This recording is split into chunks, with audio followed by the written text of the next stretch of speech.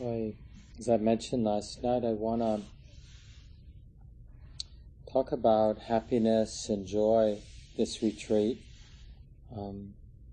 just because I think, based on our own experience, we somehow think, it can seem to us at least, that the practice, the path, is about learning to tolerate difficulty and learning how not to compound what's difficult in life by not reacting in life.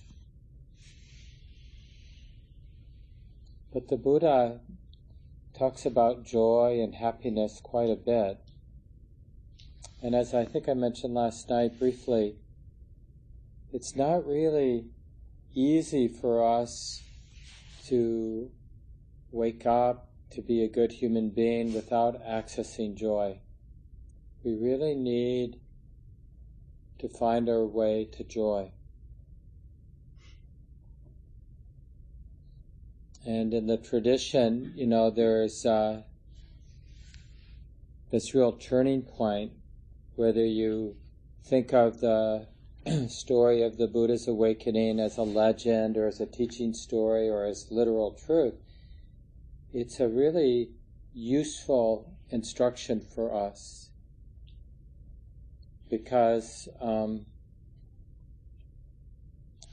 Buddha really felt his suffering, noticed the tendency of his mind to revert back to cycles of greediness and irritation and aversion and same kind of stuff we notice in our own mind.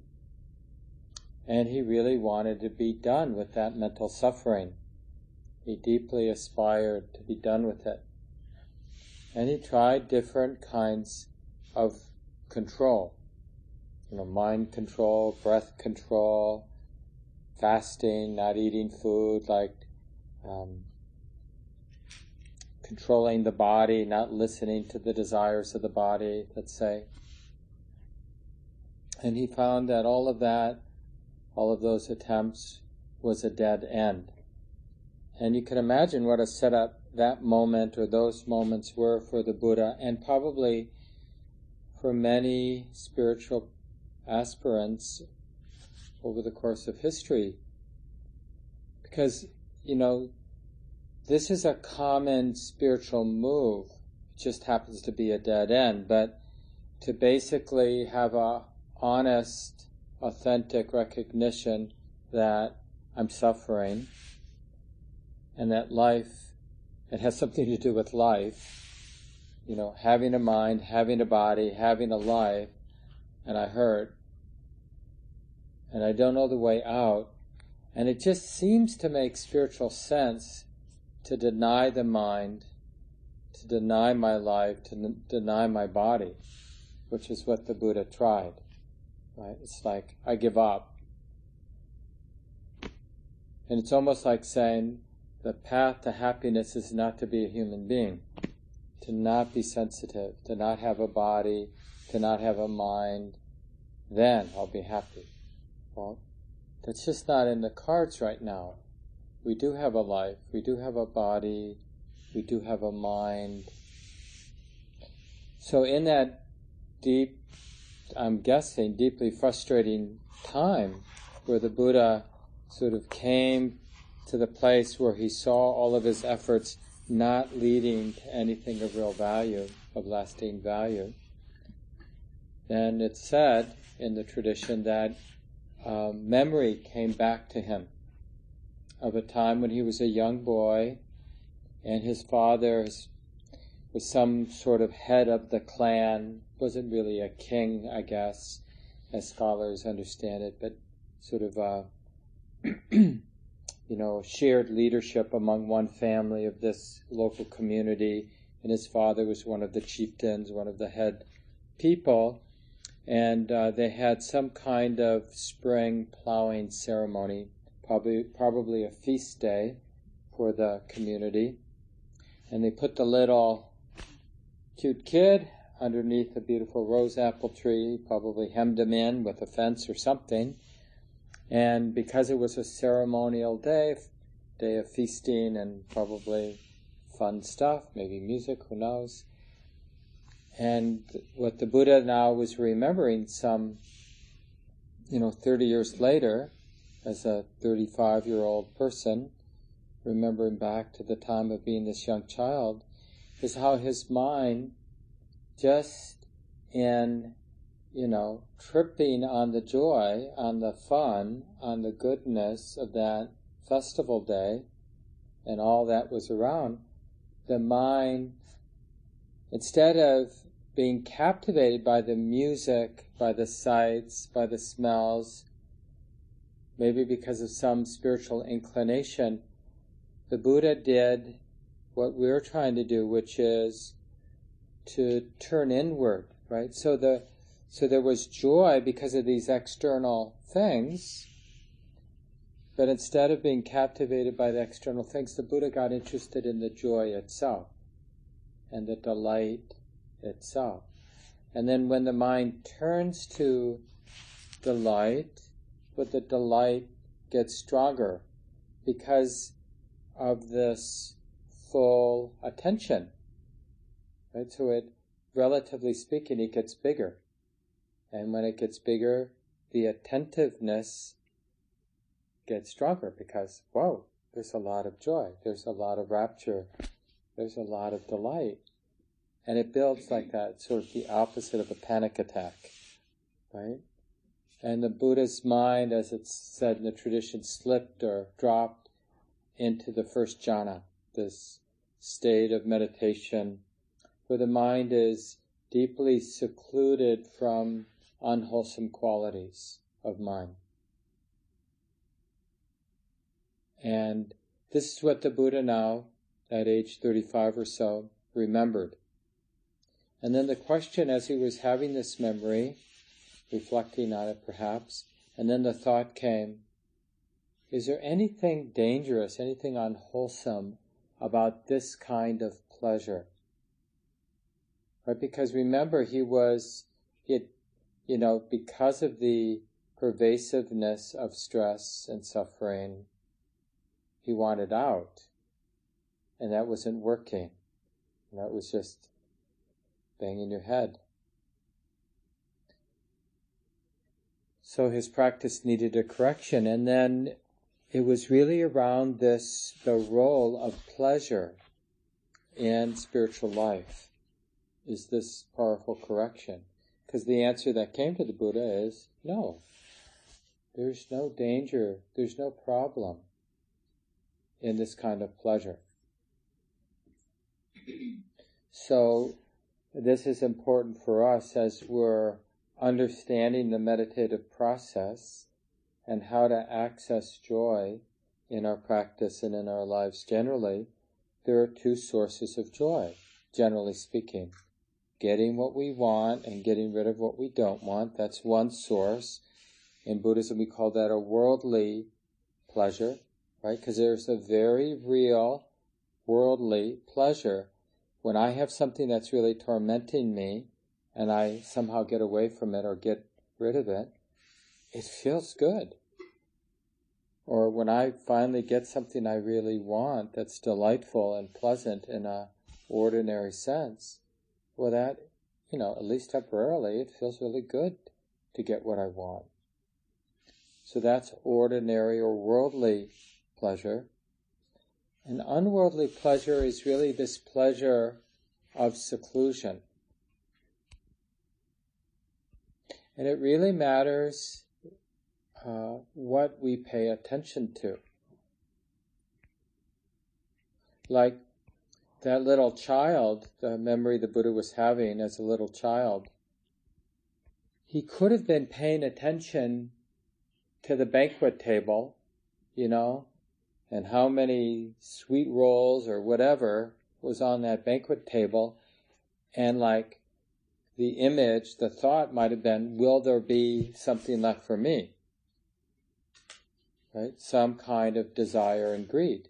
Well then, if that was the activity of the mind, he wouldn't have dropped into jhana.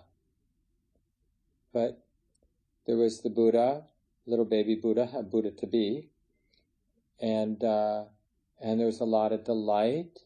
And instead of wanting to grasp the objects of the delight, the mind, for whatever reason, got interested in the delight itself, right? And this is that happiness of seclusion, or the happiness of renunciation, because this happiness then isn't dependent on sense experience. It's the happiness that comes when the mind is starting to realize that it's independent of sense experience. It doesn't have to be dependent on sense experience. So, just to kind of give everyone a little heads up, when we're sitting here for another set, there will be another sit tonight at 9 o'clock, and especially on the first day, it can feel a little bit like torture, to have to sit for another, whatever it will be, 20 minutes maybe tonight, from 9 to 9:20.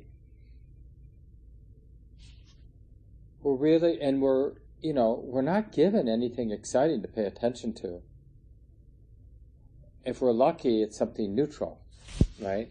Like feeling the body sitting, somewhat neutral till about 2 minutes, and then definitely not neutral. If we're lucky, the breath stays somewhat neutral, even if the body's aching or restless or sleepy or whatever.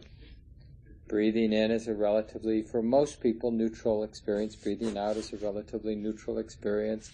Hearing the furnace kick on and kick off, hearing the gentle shuffling of people adjusting their postures, mostly neutral. But with this relatively neutral experience, the mind can notice its independence. With neutral experience, the mind tends to be equanimous. It doesn't have a strong opinion about that last in-breath or that next out-breath. It's just another thing in the woods, another thing in the forest that the mind is knowing, just the next thing. And so this really supports not relating to the breath or relating to the whole body sitting or relating to the sounds with an agenda of getting what I want and getting rid of what I don't want, but really being present, knowing that because the experience is somewhat neutral, noticing the mind not dependent on the in and out breath, aware, intimate, but not grasping. And this really begins, it sort of creates the conditions for the mind to feel the pleasure of mindfulness, the pleasure of seclusion. The mind that isn't seeking something outside of this moment.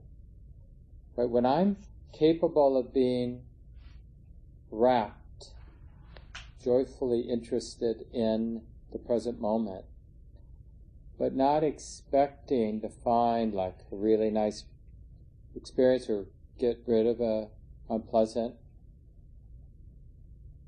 then the fullness of the mind, not dependent on an external experience, becomes more apparent.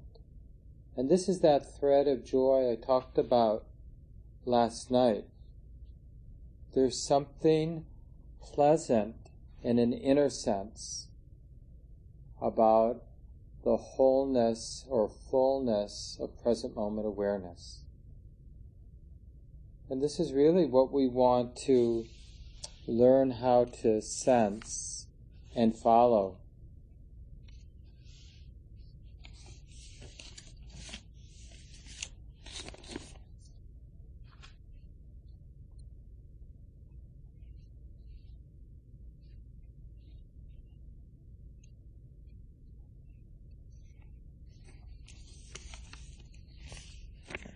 We could call this the happiness of letting go. the happiness of non-attachment, the happiness of renunciation, the happiness of contentedness, the happiness of independence, the mind, the heart independent of what's coming and going.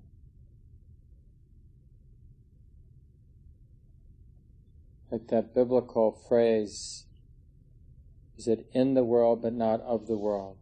Sort of here, engaged, but not needing conditions. Like, in a sense, the heart is aligned with the happiness of letting go, the happiness of non-attachment. So, you see, any experience that might arise for me, a really beautiful, nice, people loving me, giving me nice stuff, a really terrible experience, people mistreating me, because the life is aligned with the happiness of non-attachment, any particular circumstance or experience can be related to with non-attachment. But if I'm orienting around the happiness of getting what I want, getting rid of what I don't want, then I'm definitely going to be pushed around by the conditions or circumstances of my life. So we say we're moving toward a happiness that's not conditioned, not dependent on circumstances being favorable. Well, that seems to make a lot of sense.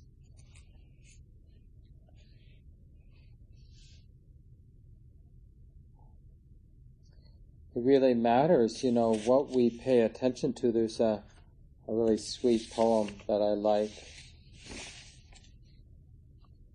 by Raymond Carver. It's called Happiness. So it's early. So early, it's still almost dark out. I'm near the window with coffee and the usual early morning stuff that passes for thought, when I see the boy and his friend walking up the road to deliver the newspaper. They wear caps and sweaters, and one boy has a bag over his shoulder. They are so happy. They aren't saying anything, these boys. I think if they could, they would take each other's arm. It's early in the morning, and they are doing this thing together. They come on slowly.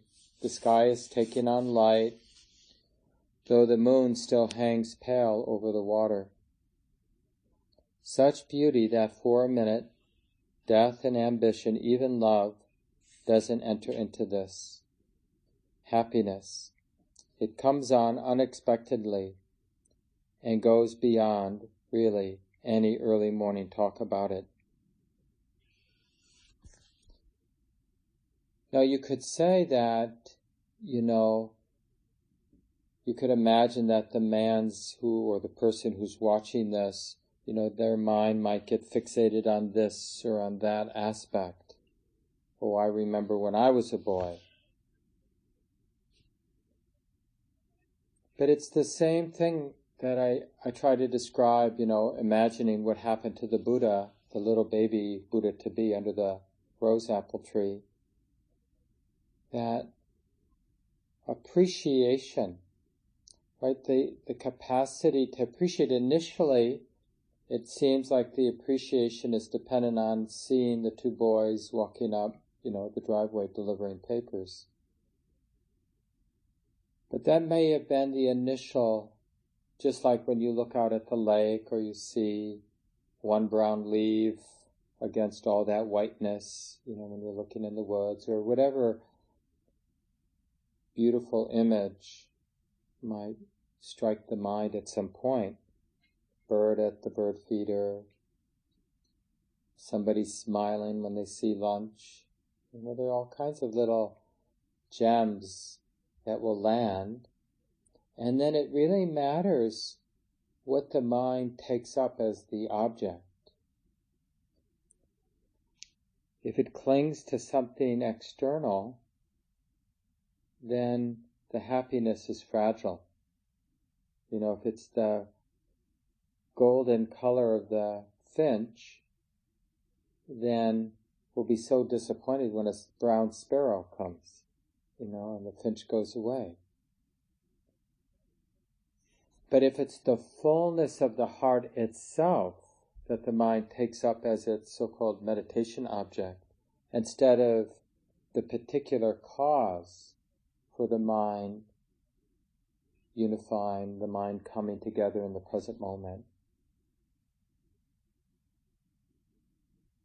that really, like as a practitioner, we can't control so much the circumstances of our retreat, how the people are around us, how our roommate is, what they're serving for lunch, even our health. There's so much in motion, and we don't have a lot of control over so much of that.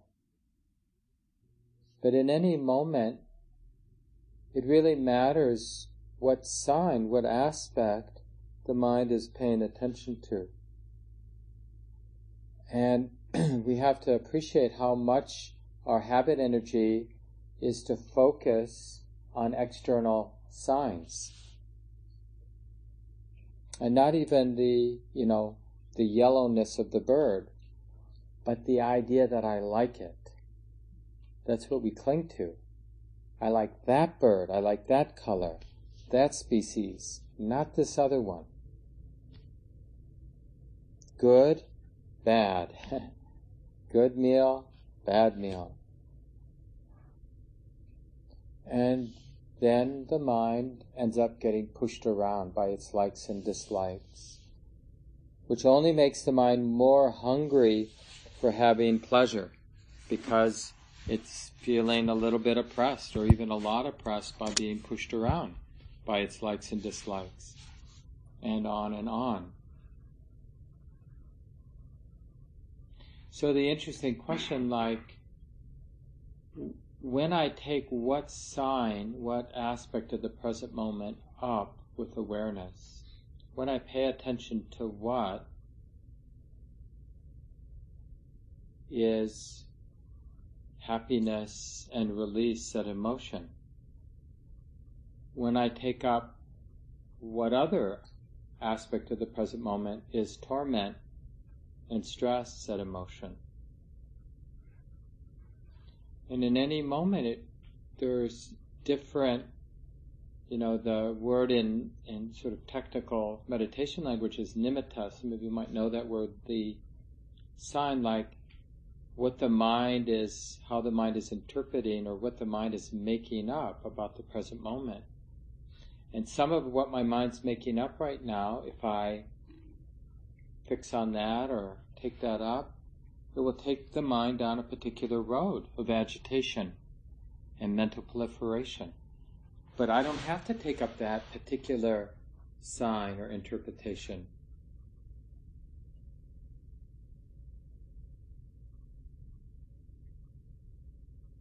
Like, for example, I could reflect, I could notice, I could train my mind to notice what a wholesome thing it is that we're here. What a wholesome thing it is that you all survived your first day, and a lot of new people on this retreat. It's not always so easy being on retreat. It's not easy committing to noble silence and just the routine of the retreat.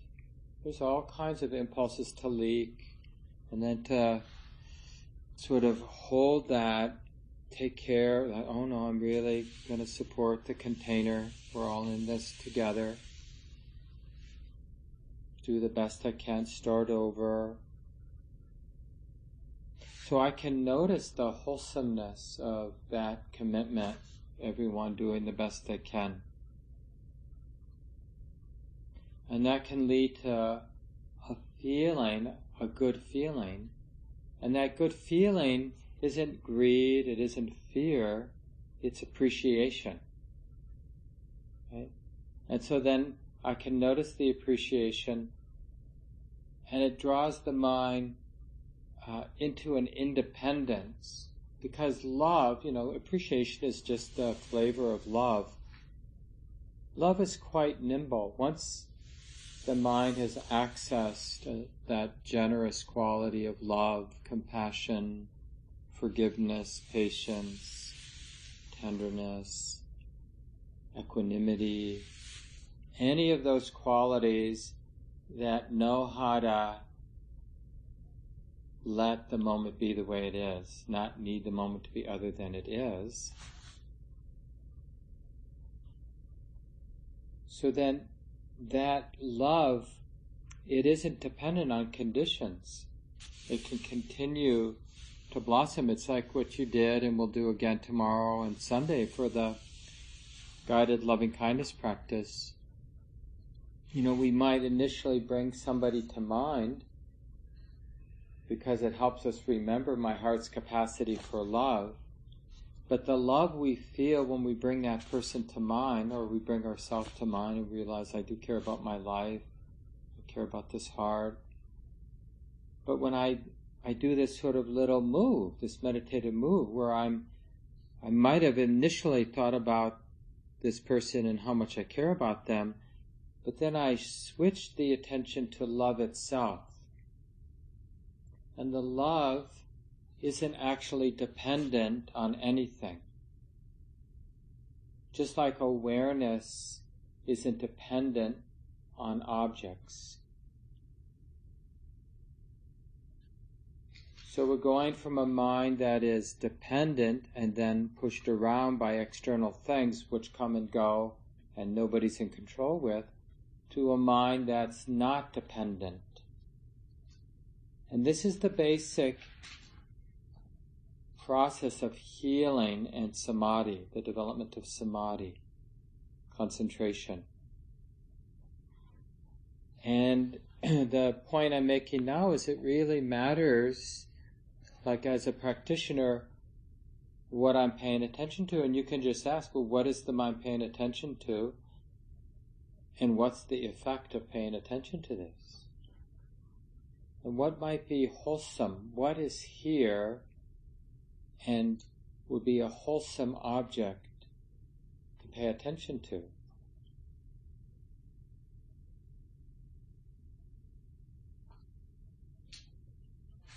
One of my favorite chapters in one of Ajahn Chah's books. He didn't really write any books.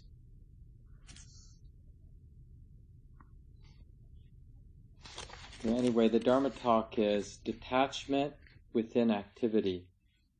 Sama samadhi. So sama means even samadhi. It usually gets translated as right samadhi, right concentration, or right unification of the mind. But actually the word sama is more like even or in alignment with the way, samadhi that's in alignment with the nature of things. And in this, Ajahn Chah, this very well-known Buddhist monk, Thai forest master, and really influential in Buddhism coming here to the West. People like Jack Hornfield studied with Ajahn Chah, and also Ajahn Sumedho, really important Western monk who's taught a lot of us. And he's talking about the 5 jhanic factors, as they're called. These are 5 qualities of mind that help us understand this unification, this coming together of the heart and mind, the balancing. And this is the essential inner good feeling, samadhi. Healing, uplifting, light, unifying feeling. And it's what makes the heart, the mind brave to be with the inevitable difficulties that come our way as a human being and also in spiritual life.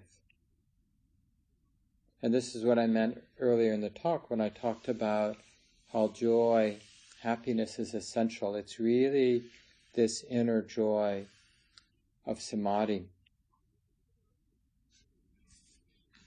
So he's talking about it now in terms of mindfulness of breathing. When practicing samadhi, this unification of the mind, we fix our attention on the in and out breaths at the nose tip or the upper lip. This lifting the mind to fix it is called vitaka, or lifting up. What I called last night and this morning, vitaka, I called it connecting. Connecting or application of mind is another way it gets translated. The mind scattered, whatever, doing what it does out of habit, and then because we have a practice, I don't want to just let the mind do what it wants to do. I want to apply my mind, I want to connect with the here and now, with the way that it is. And so that's that lifting up. And it takes, as I think I mentioned this morning in the guided sit, it removes sleepiness. We often think, well, I know I need energy in order to make effort, but it's the making effort that brings in energy in the mind. The intention to connect, to bring the mind to the present moment.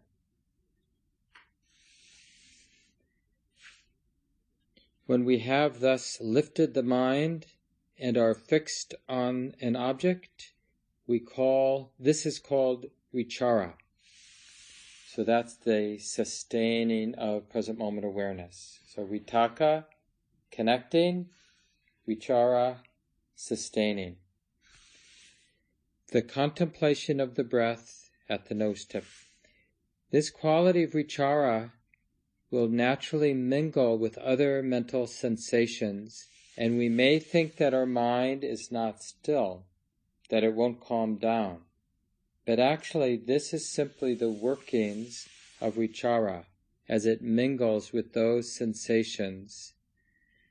Now remember, I mentioned, like when we connect with the present moment, it may feel like, but when we have that intention to sustain present moment awareness, well, all of a sudden, as the mind begins to unify because of the sustaining of present moment awareness, there's a lot of activity. And then the not so wise mind will think, I got to get this thing under control. I'm getting distracted, or there's lots of different things being known, and will make the wrong kind of effort in that moment. So the point that Ajahn Chah is making here is that with vichara, that sustaining, like you come back to the present moment, maybe some of you are using your whole body awareness, some of you are using your breath at your belly, some at your nose, some are maybe using hearing as your primary meditation anchor. You've been lost in thought, you bring your attention back to the present moment. You have that that's kind of a bold and distinct move where the mind connects. Oh yeah, this is happening. This is being known. And we feel like, from an egoic point of view, like, at least I've done something right, I've connected. And then we remember, like, no, I got to sustain it. And it almost immediately feels like it triggers all that doubt, like I must be doing something wrong because there's all this other stuff happening. And that's the misunderstanding that, like, we think that the connecting is the answer, but then there's this whole learning how to be in the wildness, the movement of the present moment.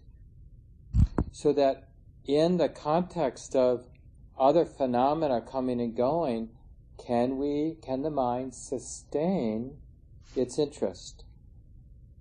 Right?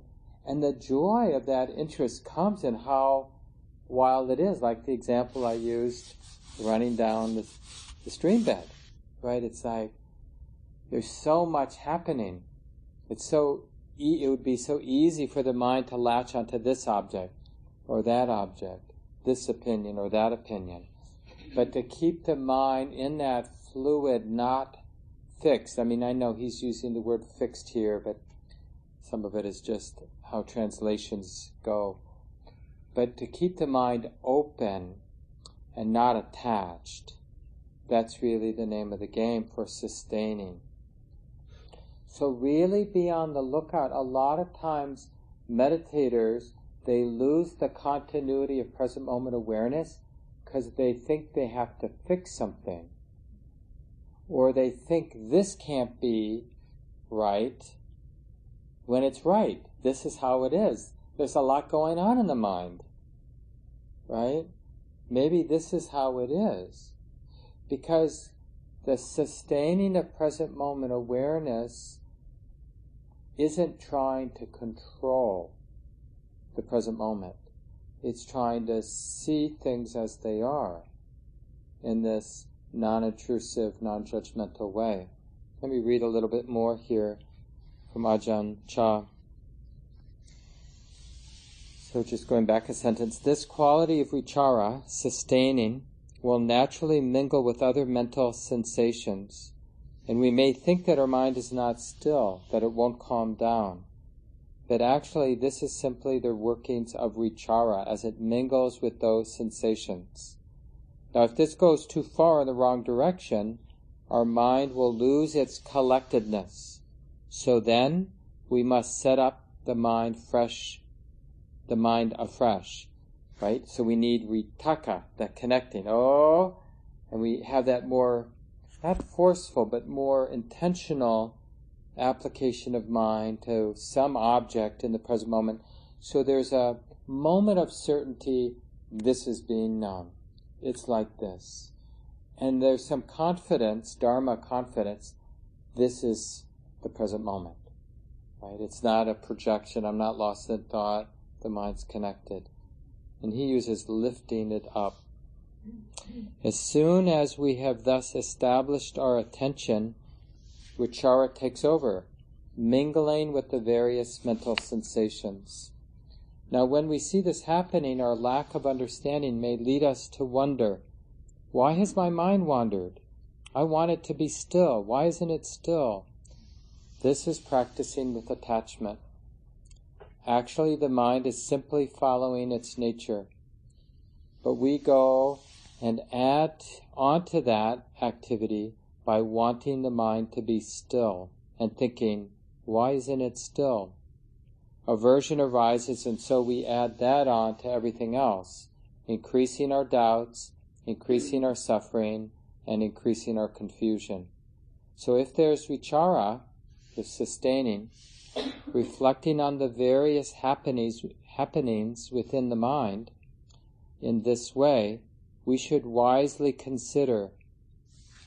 So we should take this advice. So what should we wisely consider? And this is what Ajahn Chah says.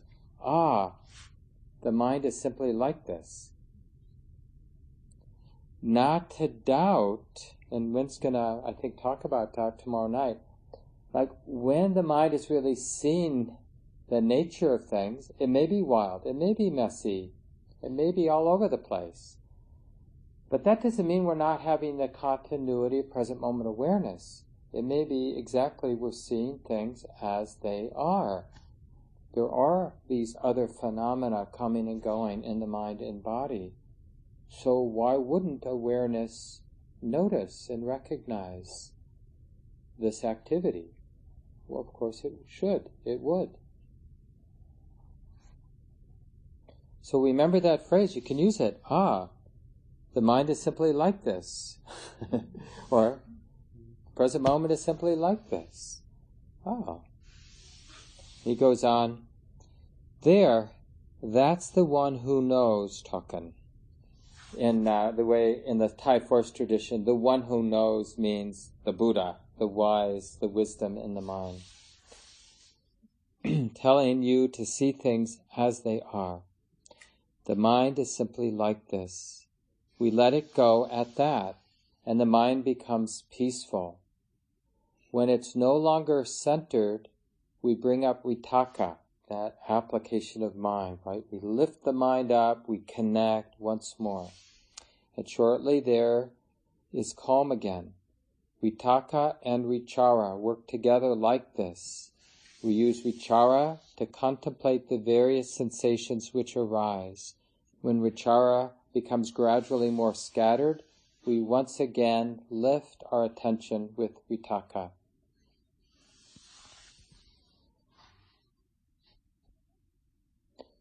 And of course, the important thing is this non-attachment. Because it's not about the experience, it's about the mindfulness or the continuity of awareness. We're not looking for a particular experience, we're looking to connect and sustain this beautiful, balanced mind. We're looking to be intimate with the way it is. So we can realize this more complete, this more full non-grasping. Non-grasping freedom can only be realized in the context of being grounded or real or intimate. There's no non-attachment. Like, I'm really not attached to what's going on in the Middle East because I'm not in the Middle East, and I don't even know really what's going on actually. So it's relatively easy for me to be, feel like above it all for these things. Even the coronavirus, it's just theoretical to us. But if we were trapped in a city of 11 million people with, 40,000 cases, we might have a different relationship. So it's the same thing with the deepening of wisdom. It really takes this connection and then the sustaining, really aware of this activity of the body and the mind to realize non-attachment. And here's the interesting thing.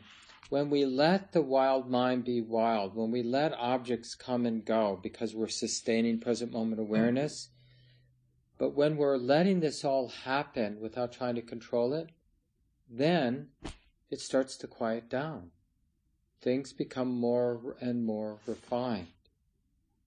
Precisely because we're not trying to control the mind and body. So when you're sitting there, I bet you've stumbled, even relatively new people stumble on this insight. You're sitting and it feels like, oh my God, when is this going to end? Right? And wanting the sit to end is just too painful. So you bring your attention to the experience of the body and mind. Whether you use a particular anchor, like your mindfulness of breathing, or just feeling the whole body, or just being aware of the moment as it is, the activity of the body and the mind. But to the degree the mind connects and then sustains present moment awareness, then that mind, if it's allowing the body to feel the way the body feels, the mind, let's say it's reacting, the mind reacts the way the mind reacts. When it just leaves everything alone, everything settles down. Precisely because we're not trying to make it settle down. We're just being aware of it. And then it settles down. And things become more refined. And it's almost like the joy and the ease percolate up through that settling down process. It's almost like a shift, like that sense of joy, lightness, buoyancy, and it can be even more intense, the joy, and then maturing into kind of a contented ease. It just reveals itself in the non-struggle with the wildness of the present moment. So there's a very beautiful patience that we begin to trust, being patient with the conditions of the body and mind as they are. Because that's the way forward in our meditation, whether it's walking or sitting. Being patient. Yeah, like he says, we could add the body to this. The mind is simply like this. The body is simply like this. Because in that moment of realizing the body and mind is simply like this, there's that recognition that we're doing what we're supposed to do. I wouldn't know, that's an insight actually, knowing that the mind is simply like this. It's sort of like recognizing it can't be any other way. This is how it is. This is how the mind is. This is how the body is.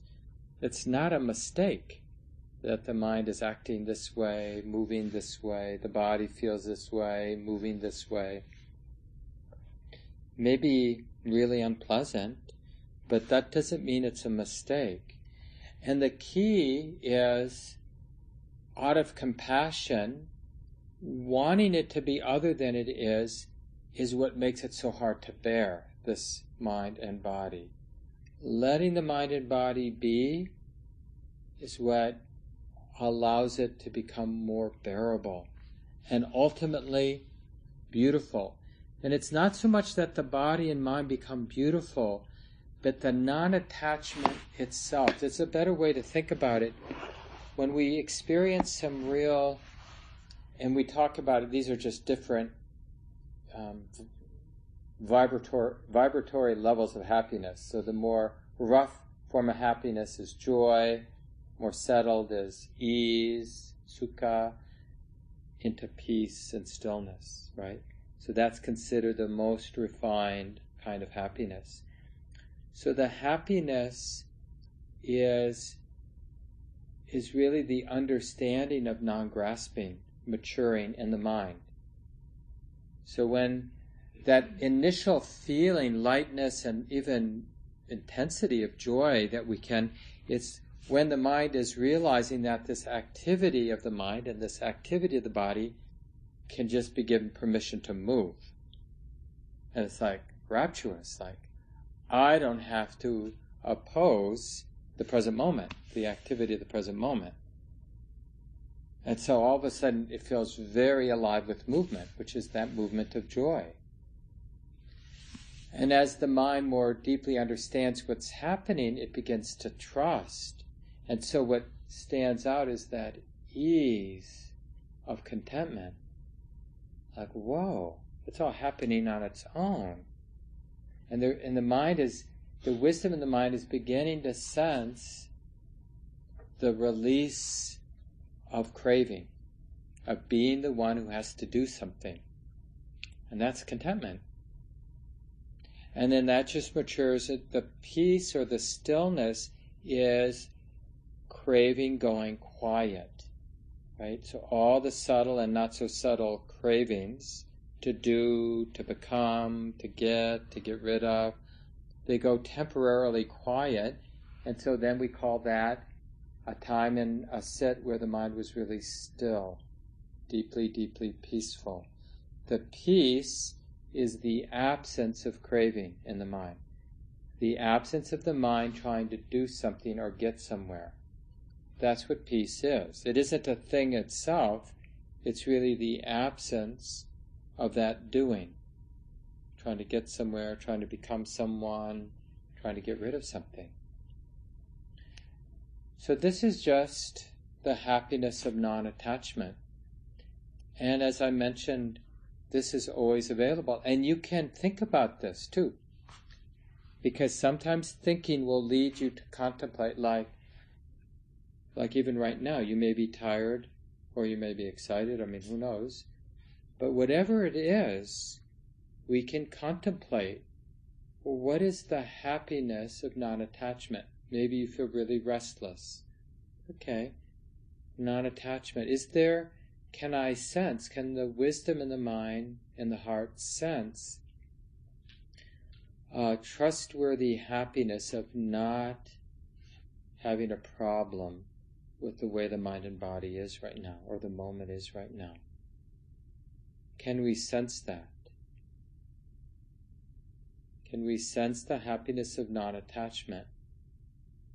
And it's totally okay to say, no, I don't sense it. Well, then we can ask, well, can we sense the burden of attachment? Because even that gives us a clue, like, oh, not that. Not having that burden of like wanting to get to bed, or not having that burden of, whatever, wanting the talk to be over.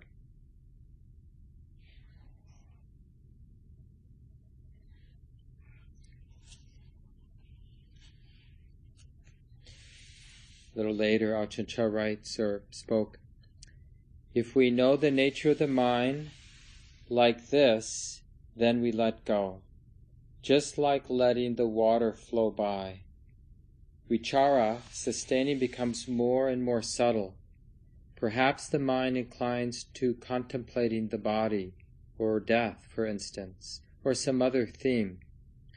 When the theme of contemplation is right, there will arise a feeling of well-being. What is this? What is that well-being? It's piti, or rapture, joy. Piti, well-being, arises. It may manifest as goosebumps, coolness, lightness. The mind is enwrapped, right? Joyful interest, sometimes people call it. He goes on, this is called piti, rapture. There are also pleasure, sukha, the coming and going of various sensations, and the state of ekaggata, one-pointedness. So this is the completion of these 5 qualities, and I'll talk a little bit more about them tomorrow night, but I put on the bulletin board several sheets that say the title is Samadhi, the arising of 5 jhanic factors and the abandoning of the 5 hindrances. And so again, the 5 are connecting, sustaining, joy, and then that happiness, when it settles, becomes sukha. You could call that ease of well-being. And then one-pointedness, ekaggata, stillness. But this one-pointedness isn't like a focus. Like one-pointedness isn't really a good definition. It's the mind feels whole. It doesn't feel fragmented. It doesn't feel pulled by this and that. So maybe that's why it gets translated as one-pointed. There's a real wholeness in this one-pointedness. Ajahn Sumedho, this American Buddhist monk, he translates ekaggata, this one-pointedness, as the one point that includes everything. And it's that absence, it's really characterized by equanimity, because the mind isn't having a problem with anything. That's what allows for the mind not being fragmented. The way the mind gets broken apart, beaten up, is because it wants things to be different, it wants to hold on, it wants to make things this way or that way. But when craving is put aside temporarily, then that mind can be really still and whole. And it can really see things as they are, too.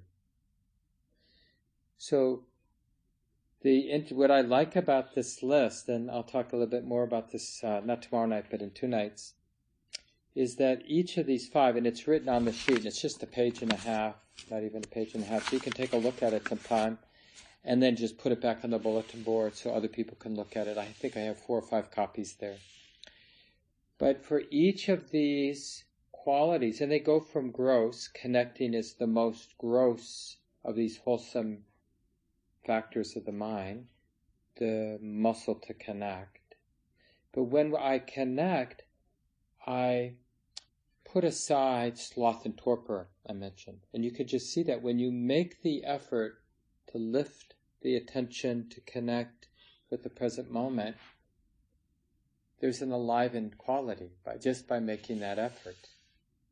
And then when you sustain present moment awareness in the wildness of the present moment, things coming and going, different objects, as Ajahn calls it, mingling with other mental sensations, right? That I've never ridden a wild horse, but there's a sense of like not being thrown off by all our doubts, all our thoughts that it shouldn't be this way, that I should, all of that is just more mental sensations that we're mingling with, that awareness is mingling with. The doubt is just another object there in the dance of the present moment. We don't need a correction. And then the joy, so the sustaining puts aside doubt, right? Because when we're sustaining present moment awareness, then that means we're not confused by doubt. Because when we get confused by doubt, we lose the thread of the present moment. Because that's what doubt does. It means, am I doing this right? See, then I'm not doing it. I'm thinking, am I doing this right? And I'm identified with that doubt. So I've lost the thread of the present moment. So it's said that connecting puts aside sleepiness, sustaining puts aside doubt, joy puts aside ill will, right? Because when we feel that lightness, we're not hostile. It's like, I got what I want, not ill will. I don't have ill will, I don't have aversion. And then when that joy matures more into ease, then restlessness goes away. It's like, that's contentment, right? Like, I don't need the moment to be different than it is. And you actually feel that energetically. It's like a real, almost like a sense of weight. Like, I don't want to move. You even have that sense like, the body doesn't want to move. That's that ease, the quality of sukha. And then the last, ekaggata, the one-pointedness, is said to put aside sense desire or craving. Right? So that's how those 5 hindrances, the hindrance of craving, wanting, the hindrance of restlessness, ill will, doubt, and sleepiness, they're put aside by getting to know these 5 factors, the 5 jhanic factors of connecting, sustaining present moment awareness in the wildness, feeling the joy, everything is moving, happening, the mind isn't resisting anything. Whoa! Like right? Whoa! Bright. That's joy. And then trusting, feeling like, I don't have to do anything. It's like the ego realizing, I don't have to be an ego. Neurotically thinking I got to do, holding the world on my shoulders. And that just matures into a stillness where even the more subtle desiring ceases, and you get the mind experiences moments of non-craving, non-grasping, a taste of freedom, right? So even a good sit where these factors come online gives the mind, the heart, a taste of what freedom is. If we want to know the mind of a Buddha, for example, well, have a good sit. It's that way all the time, where we experience mind free of grasping. We touch into that. So let's let go of the words. Just take a few seconds to put things down.